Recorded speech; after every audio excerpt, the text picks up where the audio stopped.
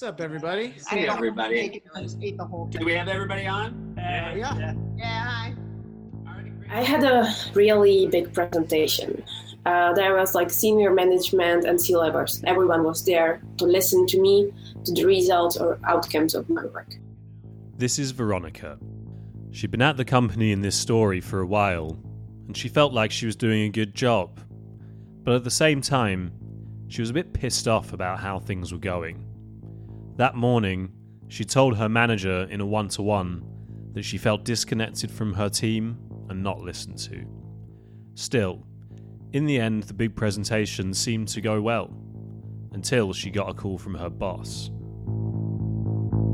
Afterwards, my boss called me like several hours later that he got like really bad feedback on my work, but it was not about the content of my work, but about my tone of voice, how I presented the outcomes. And I received this negative feedback and I looked at him and I was like, I was telling you that I'm frustrated. I was telling you what is wrong and this was the peak. And this never happens to me. I started to cry. I even took a picture of that. I found it yesterday on my computer. And I said myself like, hey, something went wrong. You are crying. You are crying at work. What went wrong?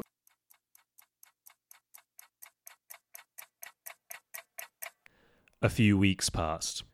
Veronica started working on different projects, and she was getting good feedback. Veronica's used to being a high achiever. Her friends describe her as a warrior, someone who's properly dedicated to making an impact and achieving her goals. Then, she had another one-to-one meeting with her boss. He was still thinking about the presentation.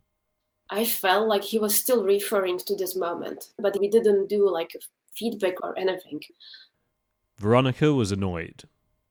Instead of giving her constructive feedback and talking about how things could improve, he just kept going on about how bad the presentation went. I just look at him and I feel like this is really unfair. It's unfair that you are still referring to some like weak moment, and in like several months this was like the only bad situation where I was given some negative feedback, and I felt like it was unfair. Veronica felt herself welling up again. She couldn't hide it. Even via Zoom, her boss could see what was happening. He looked at me and he told me like, I think you need professional help and I think you are too emotional and unstable. And I looked at him and at the moment I started to cry because I felt like I failed as a professional and I didn't do a good job and it meant a lot for me. Picture the scene. Veronica's sat on Zoom in tears while her boss looks on, stony-faced. The only way he's acknowledged the situation so far is by telling her she needs professional help. If anything, he should adjust his own tone of voice at this point. But he's unfazed. In fact, he keeps going. I felt like he's ignoring that I'm crying, and I just texted him on Zoom chat that, hey, I'm sorry, I cannot continue with this meeting. Maybe we continue tomorrow. He just like started to talk, and I was just not able to say anything. Because I haven't expected that, it came as a surprise. Would you describe yourself as someone who cries often? I was actually thinking about that because I'm absolutely not the person who I'm not crying. When I told my friends that I cried at work, they were like, what? Are you kidding me? No way, you were crying at work? And it was even more surprising for me that it happened because I just didn't understand what happened. I'm just crying when someone really close died, or I'm not crying. I really don't. I've interviewed at least a dozen people about their crying at work stories, and Veronica's experience has a lot of the classic elements. An intense one-to-one meeting with a manager, harsh feedback, unfair gender dynamics with sexist overtones. We'll be talking more about all of that later in the episode. But that last part surprised me. Veronica isn't a crier. Other than serious bereavements, this was the first time Veronica had cried in ages. And of all places, it was at work, on a call to her boss. If you wrote down the top 10 situations you'd least like to cry in, that would probably be pretty high up the list. So how come workplaces have this unique power to make us cry? What does it mean to cry at work for women versus men? How should our colleagues react? And once the tears have been wiped away, where do we go from there? We'll be diving into these questions and more in this podcast about crying at work, a mental health at work special brought to you by Oliva. Proper mental health support and emotional growth for every single employee. Do you think anything positive came out of this experience for you? Yes, I love the company.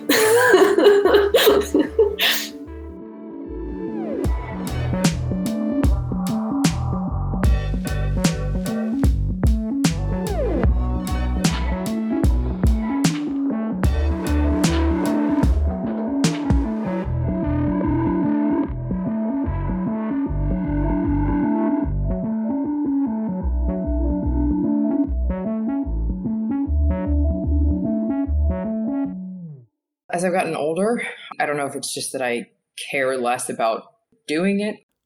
Lindsay's chief of staff at a venture capital firm. In the past, she also worked in marketing and was even a professional cyclist for a bit. But unlike Michaela, crying is pretty normal for Lindsay. Yeah, I cry often. I cry if I get really angry or frustrated. My desire is to just get over things efficiently. So if having a cry is the fastest way to just process something and move on, then I really see no point in resisting it. Lindsay's comfortable with crying in a lot of situations, like after a big setback in cycling training, or on a plane when her toddler's acting up. But even for a frequent crier like Lindsay, crying at work feels weird. Yeah, I'd say it's definitely different. It's like eating dessert before dinner. It's not any different than eating it after, but it feels different, like you're doing something bad or out of order or something. Still, her approach to crying seems unusually calm and pragmatic. Crying is so natural for Lindsay that she'd actually prefer it if people just acted like nothing was happening. My strategy, as it relates to at least crying in like the workplace, is to say preemptively, this is how I handle things. So if I start crying, just ignore it. Let's just continue like the conversation or whatever needs to be done. Generally in the workplace, I've been working with, it tends to be older and more experienced men. So I think the whole thing makes them uncomfortable and they do what I say, which is ignore it. Because I think it's probably more that they're like, oh God, deer in the headlights, like this person is crying.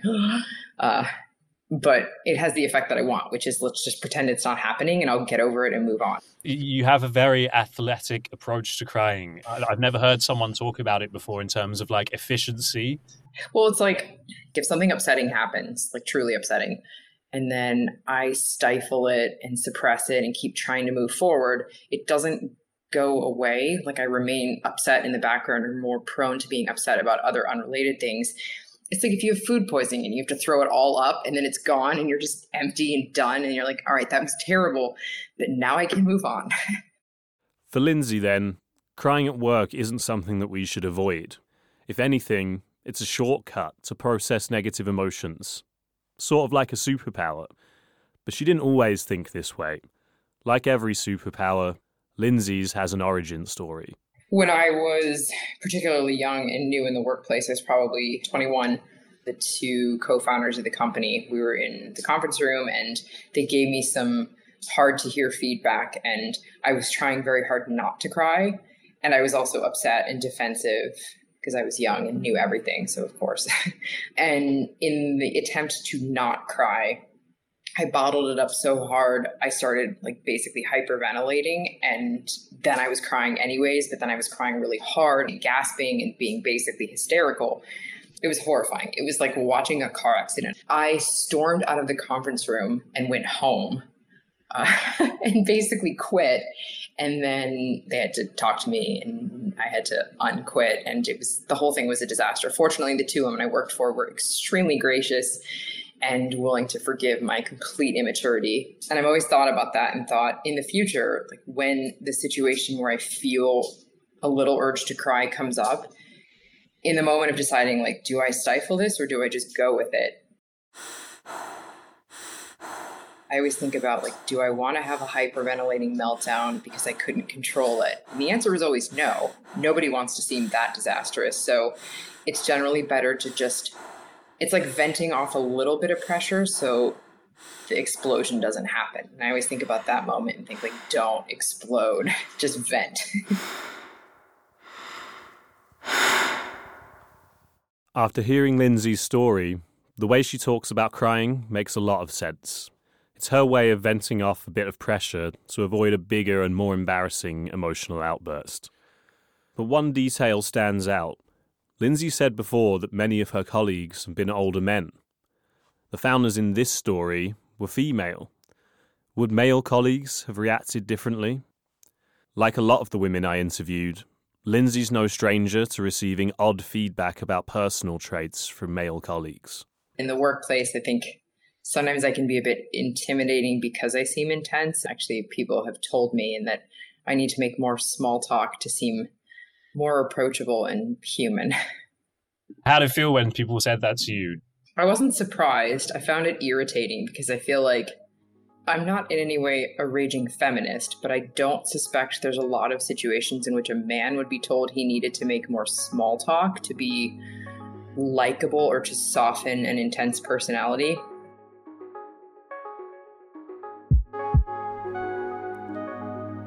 Veronica's boss was also hung up on her tone of voice. I asked if she thought her manager spoke to her differently because she is a woman. Did you feel like you had been undermined in a way that was specific to your gender? And now when you're saying that, yeah, I felt like that. When he said that I'm super emotional and unstable, I know that it's said about girls that they are more emotional than men are, but neither me or my friends would say this. Just my boss, and that's strange for me. I put this point to Lindsay, too. How do you think that crying feeds into the gender dynamic in a workplace? I think it reinforces the stereotype that women are weak and emotional and more fallible, which is unfortunate because I think biologically we're predisposed to manifest emotions in a different way than men, and it doesn't make us less. It's just different. Like biologically, women are different in a lot of ways, and men are different in a lot of ways, and that's just how it is. But crying is seen as weak and emotional and something that should be suppressed. My husband is an executive at a large company, and he would rather be lit on fire and thrown off the roof than ever cry, and cannot understand how any of his employees would cry at work. It's such a foreign concept to him. And so when I told him that I was doing this podcast, he was like, ugh. I mean, he acted like I said I was going to eat my own toenail. How likely do you think he would be to speak to me about this topic? Oh, man, I can ask. It would be interesting. I'd be curious to hear what he would say. He said no.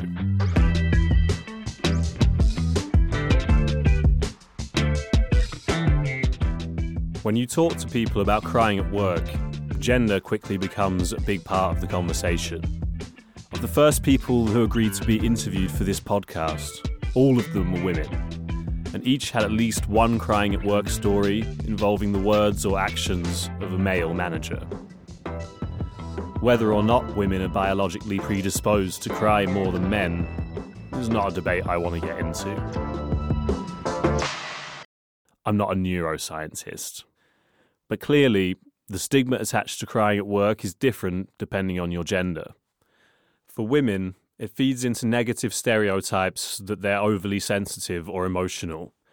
If a woman cries at work, this could be used to undermine them in an unfair and misogynistic way, both at the time and in the future. But for a lot of men, like Lindsay's husband, for example, the consequences of crying at work are almost unthinkable. Surely no man's career could survive such a blow to their masculinity.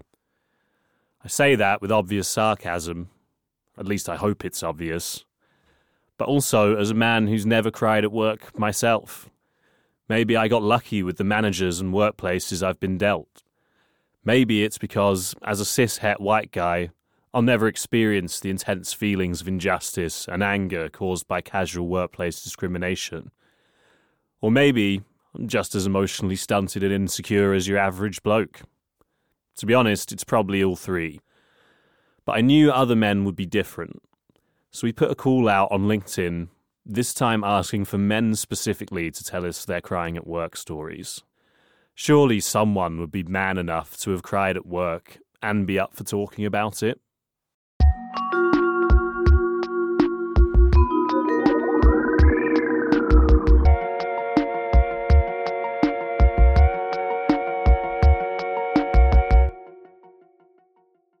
God, I mean, I think for some men it would be really tough, you know.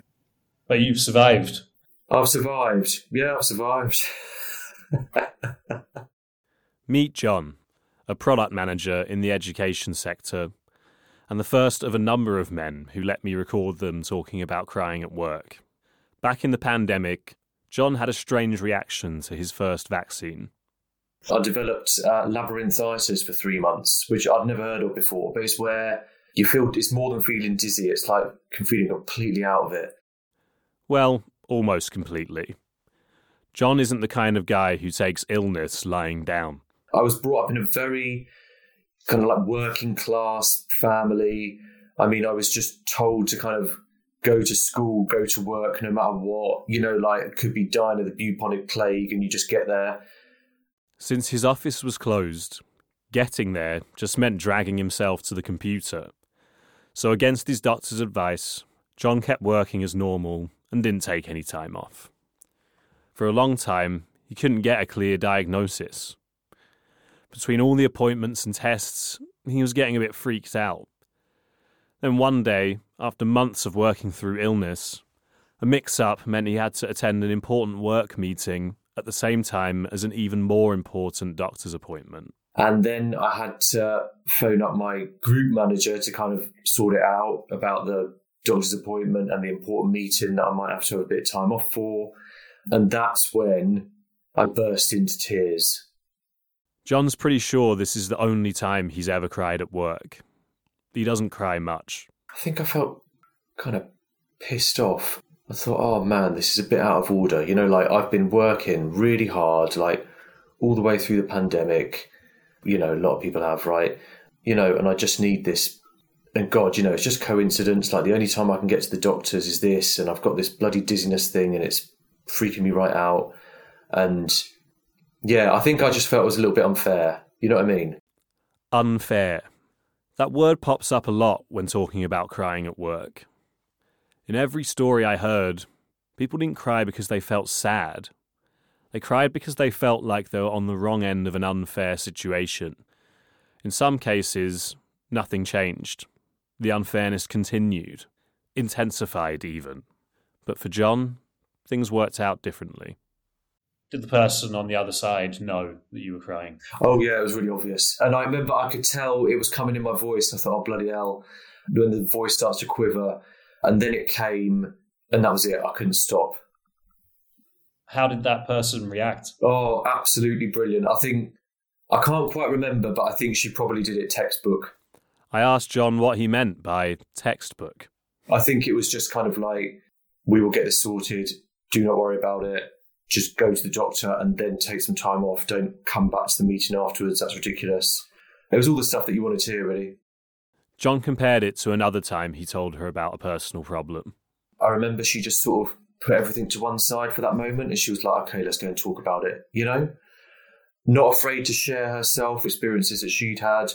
And I just thought at the time, even though she's really busy and she's got a load of stuff on, when the perennial hits the fan, she'll be like, okay, this is important. I need to put all this work aside and we need to go and talk about this. Maybe that was in my mind when I spoke to her. And actually, maybe part of me knew I probably can cry in front of this person and it's not going to be an issue. You know, if I'd spoken to somebody else, I might have not got to that point, or I might have in some way held it back. I didn't feel embarrassed afterwards. No, I felt all right. Yeah, it felt quite good to let it out. And like I said, she dealt with it really well. Maybe if she dealt with it differently, it would have, you know, been really awkward. Even with a million other things to do, John's manager stopped, listened, and reacted with empathy. It might not sound like much, but unlike a lot of the people I spoke to for this podcast, John still works at the company to this day.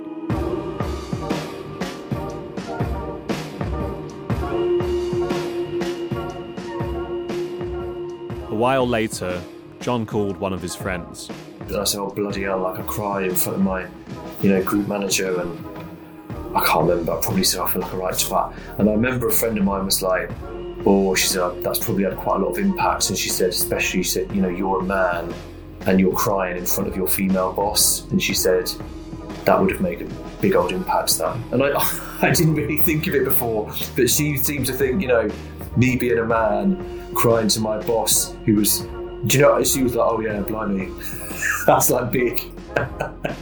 It's an awful thing to say, isn't it? All these stereotypes and stuff like that, but I guess generally men don't cry a lot, and I don't know, yeah, it's all that nonsense, but men are generally sort of like in the positions of authority and all that, and actually it was, it was kind of tables returned, right? Actually, no, I'm the man, you're the boss, I'm the one that's crying, you're the one that's going to have to deal with it,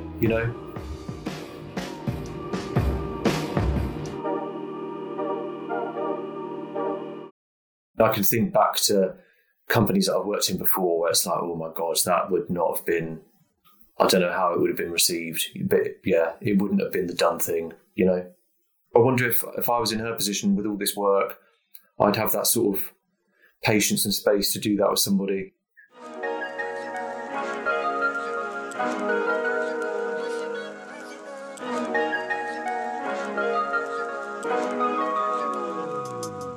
From the stories we've heard so far, it's hard not to draw conclusions about gender when it comes to crying at work, especially in front of your manager. But it's not always that simple, as we'll find out in the second part of this podcast.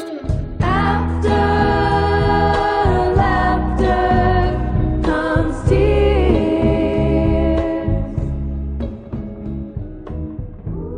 When you say don't take it personally, it's like saying be a robot, because I'm a person, so I could take things personally, It's like if we had to separate between personal and professional, and we are persons going to develop our profession in a working environment. So personal and professional, they go together.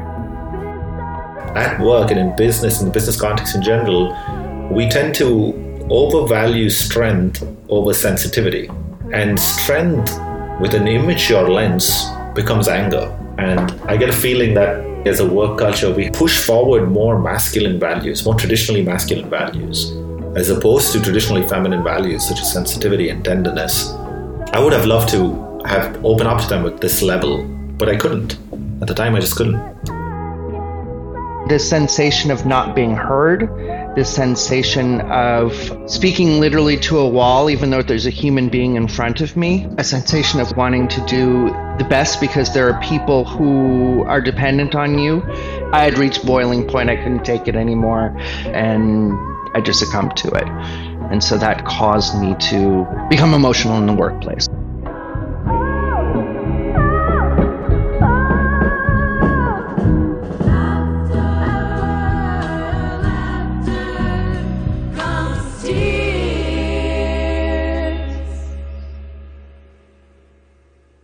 I had a place I marked on Google Maps as the safe crying place.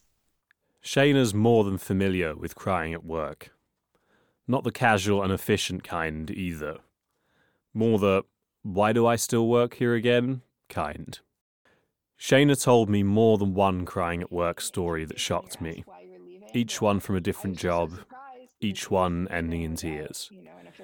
There was the time she found out she wasn't being promoted when her manager invited her to what was described as a casual meeting with another potential candidate for the role.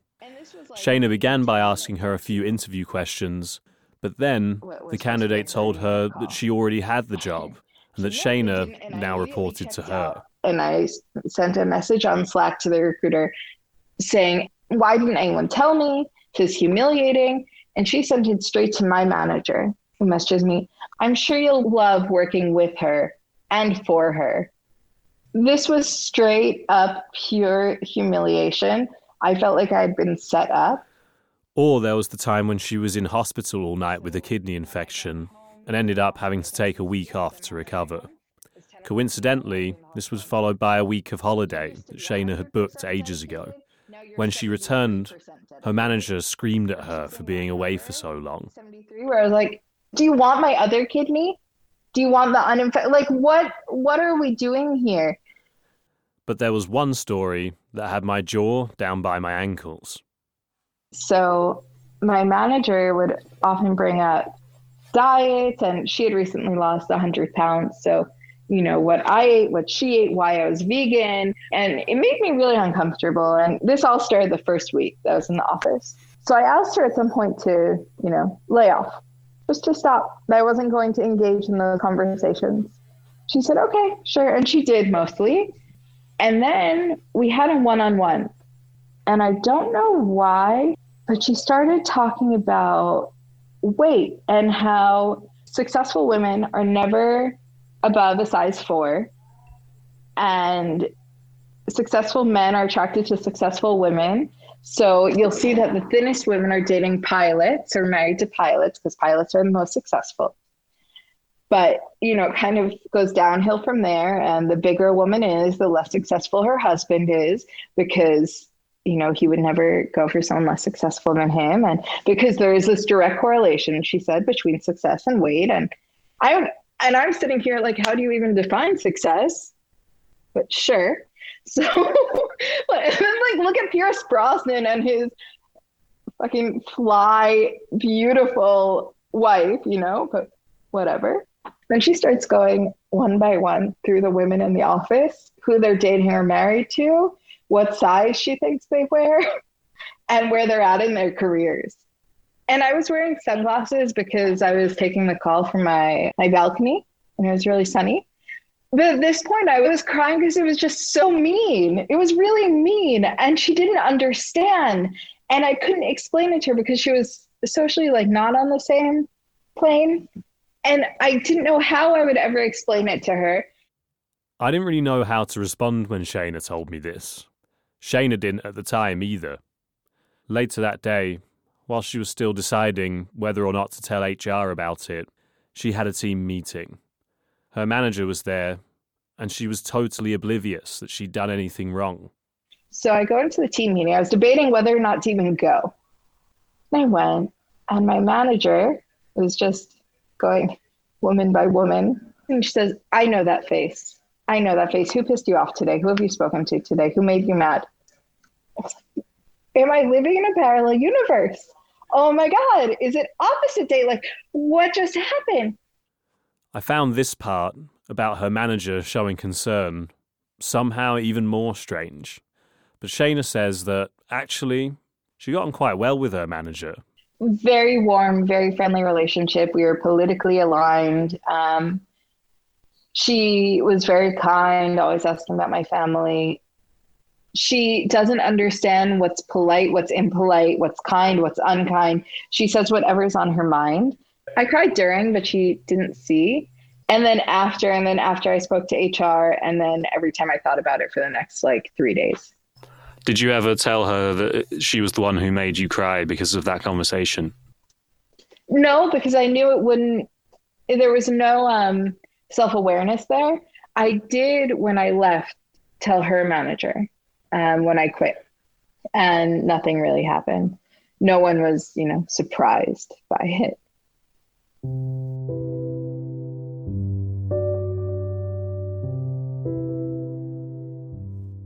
Having lived through numerous horrible experiences with different managers at different workplaces, crying at work has become a clear signal for Shayna. It usually has helped me realize for myself when it's over, when I should move on. When I cry or when I, reach an emotional breaking point, then I realize that it's only going to end when I say it's over. And while we've talked a lot about gender so far, which obviously plays a big role in Shayna's experiences too, the way she's been treated by both male and female managers has led her to a universal conclusion. There has never been a time where I've cried or a superior has made me cry and it has changed them or made them more empathetic. I don't think that generally the people who make someone cry or their actions lead someone crying in the workplace are sensitive enough to want to change that situation. Her feeling this way makes total sense.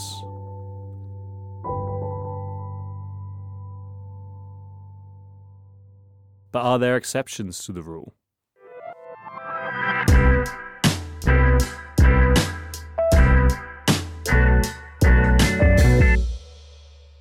Maybe I was hoping for empathy. Oh yeah, that's okay, Tim, that happens. But I didn't even get that. Tim's led marketing teams at a number of startups. But at the time of this first story, he was still a junior marketing manager working at a media company in London. The CEO was I don't want to say aggressive, but, a CEO who wanted a lot from their team members, right? Somebody that would push everybody very, very much. Before a team meeting, Tim realised he'd forgotten to add a link to a marketing email. So when the meeting started, he held up his hands and admitted his mistake.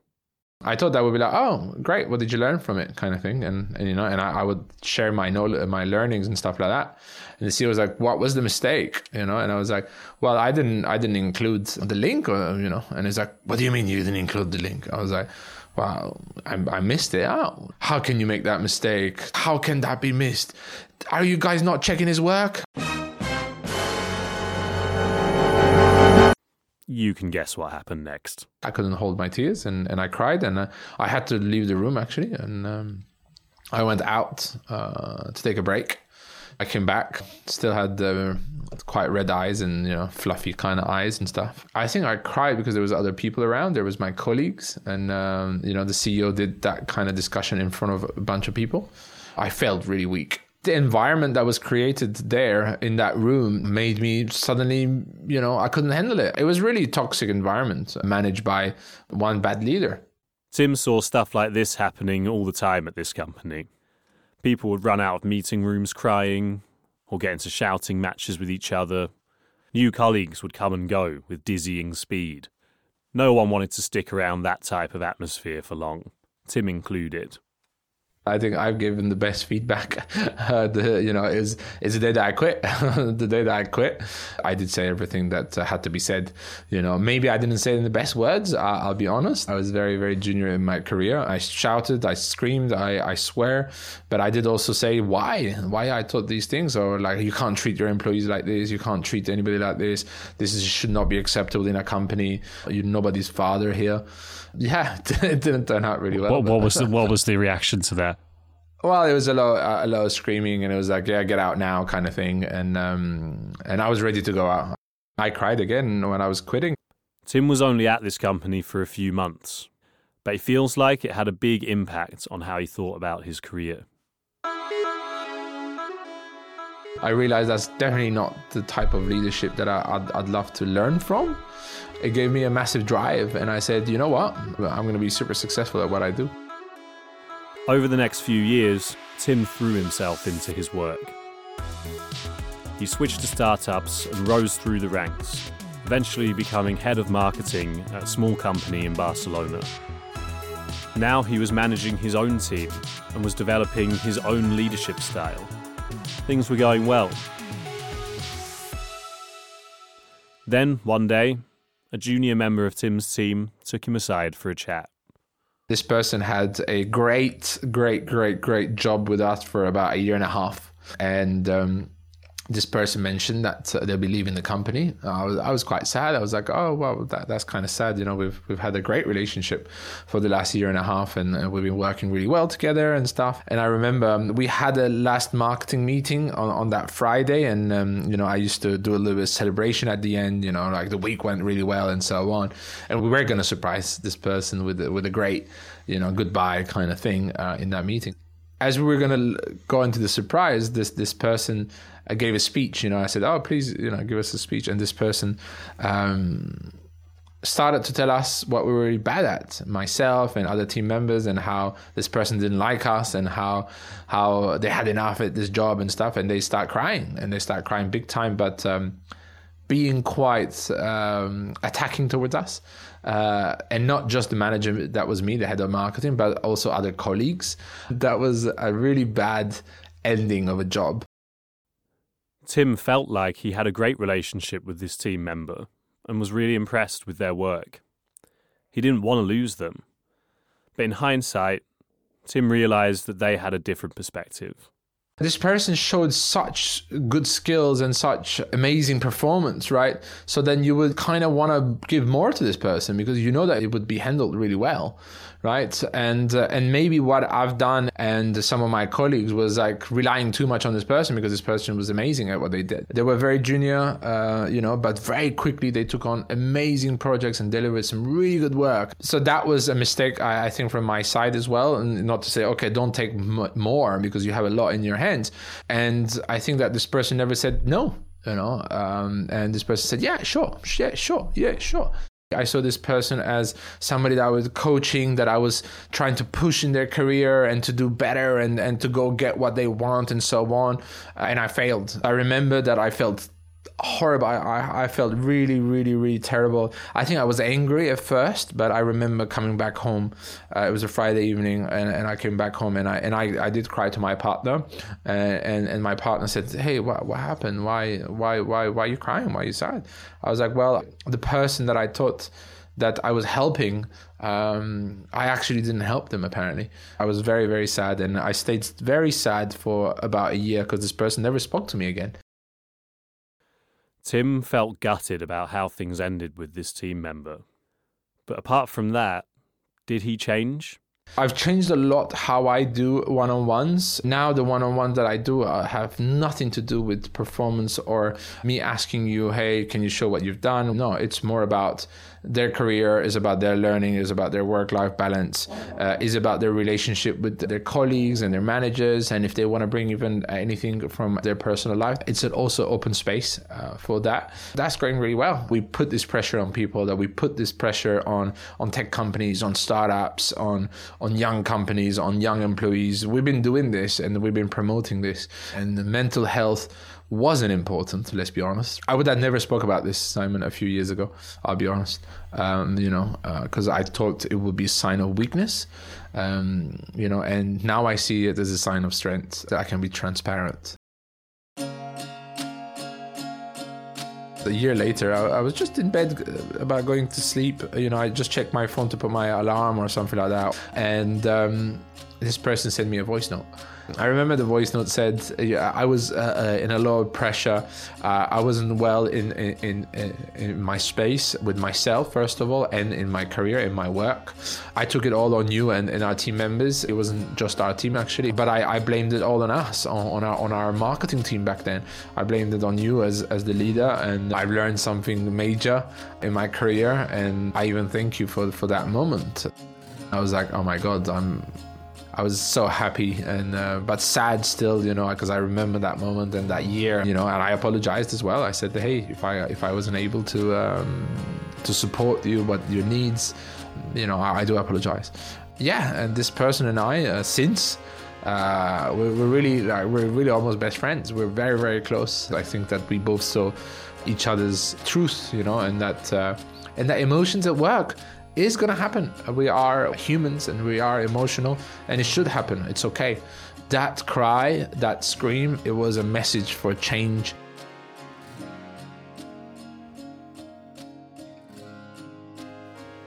Crying at work won't always bring about the change that we want or expect.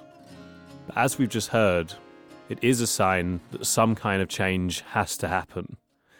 And as we'll hear in this final story, sometimes that change comes in the way that we least expect.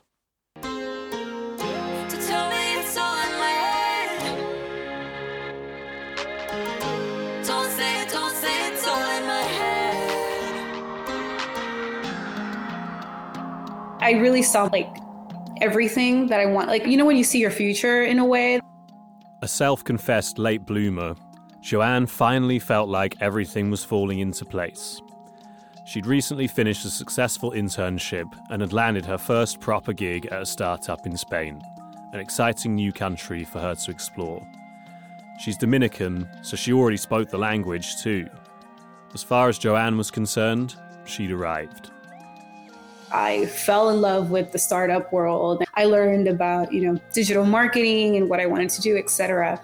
I was like, okay, this is going to be my life now. Like, shit, this is it. Don't say it, it's all in my head. The company was happy to find Joanne, too. While her initial contract was only for 3 months, they were keen to snap her up and said they'd hire her full-time. And I was like, okay, great. I would love to be full-time, but I'm a student from the United States and I need a visa. And they're like, okay, great. Let's sort this out. Joanne admits that back then, as a naive 20-something, she didn't really know much about how getting a visa worked. But the company seemed totally chilled. They said they'd handle it. I thought this was being sorted out in the background. What do? You just live your life, right? So Joanne carried on working, feeling confident that her visa would be approved soon. Weeks passed, then months. Compared to a friend who was going through a similar process, Joanne's visa seemed to be moving along pretty slowly. As her official final day at the company got closer, she started to feel anxious. Then, when the day arrived, she was invited to a meeting. And they call me into this little room. In my mind, in my naive mind, I was just going in there. I'm like, the good news is coming. Haven't you heard? And a lawyer comes in and they're like, oh yeah, we've been trying to sort out your visa. And they were just like, no, we can't. We've done everything we could. And you have to leave today. They essentially had to terminate me right then. I just remember just being in total shock and just kind of oh man, don't cry. And it was just one of those things that just it happened. I wasn't aware that I was crying, but I was crying. If that makes sense. Yeah, it was almost like an out-of-body cry. Yes, an out-of-body cry. That's what it was. Yeah, it was. And I was also, of course, very embarrassed. I wanted to get out of there as soon as possible. It's kind of like when someone breaks up with you. You don't want to spend any more time with them. You want to just get out of there immediately. I'm like, okay, great. I kind of want to go wallow in my heartbreak alone. Looking back, she thinks they could have handled the whole thing way better. But Joanne's tears weren't just about professional heartbreak. She faced personal heartbreak too. Because at the same time as she was falling in love with startups, she was falling in love with Mark, a local guy from Barcelona. They'd only been seeing each other a couple of months, but she really liked him. With the visa gone, Joanne saw her entire future evaporating in front of her. She did not take it well. I was pretty much in self-destruct mode. You know that scene, and when you see a movie that there's this a very successful woman, and what does she do? She serves herself a glass of wine and jugs it down. And I was like, I'm going to do that because that is what women do. Luckily, Mark was around to pick up the pieces. At least for now. She still had some time left in Spain. He was like, all right, you got to stop. Whatever this is. You gave yourself a day. And remember that Friday, he took that Friday off, Mark, and we went to the Museum of Natural Science. Over the next few weeks, they talked a lot about the future. I just remember a lot of conversations of what am I going to do? I really wanted to stay in Barcelona because I had this great relationship. I was like, where is this going? And there is also this tech industry that I really wanted to explore. We were just kind of okay, what are we going to do? And is this for real? Are we going to figure it out? It was a life-changing decision with one life-changing solution. So Mark and I ended up deciding that why not get married? 6 months after leaving her dream job in tears, Joanne and Mark were living in Barcelona as husband and wife. That was 7 years ago. And we're still married and we're still happy, very much in love, I think. I'm kidding. For me at that moment when I got the news and then I found myself just tears were falling. How I saw it was that it was an inflection point and that my life was going to change. whether it was go to the left or go to the right, your path will change from here.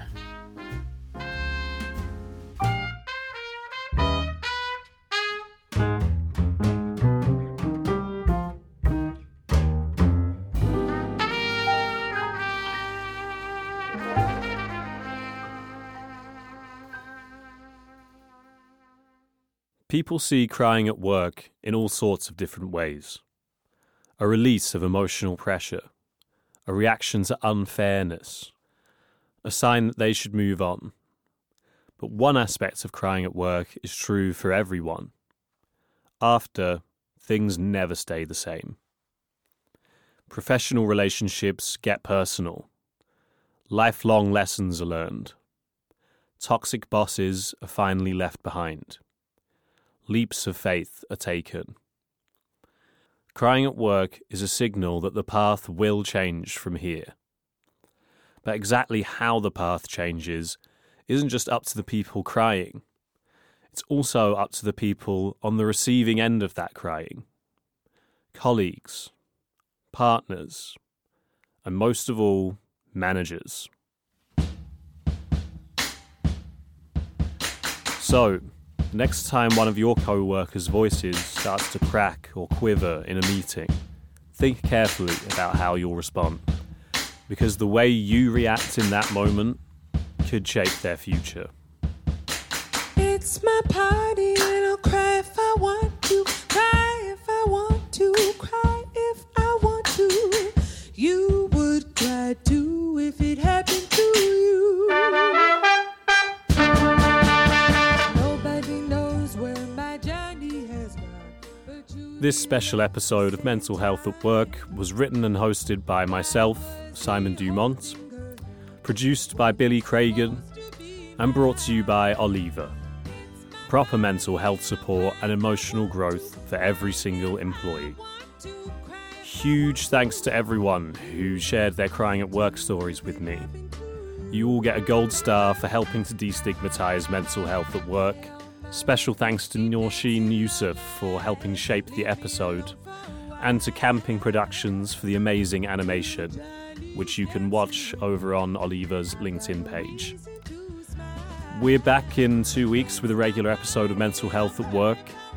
If you enjoyed this podcast, please follow us on Apple Podcasts, Spotify, or all the other usual places. And if you really want to help us beat the podcast search algorithm, leave us a review on Apple Podcasts or rate us on Spotify, preferably positively.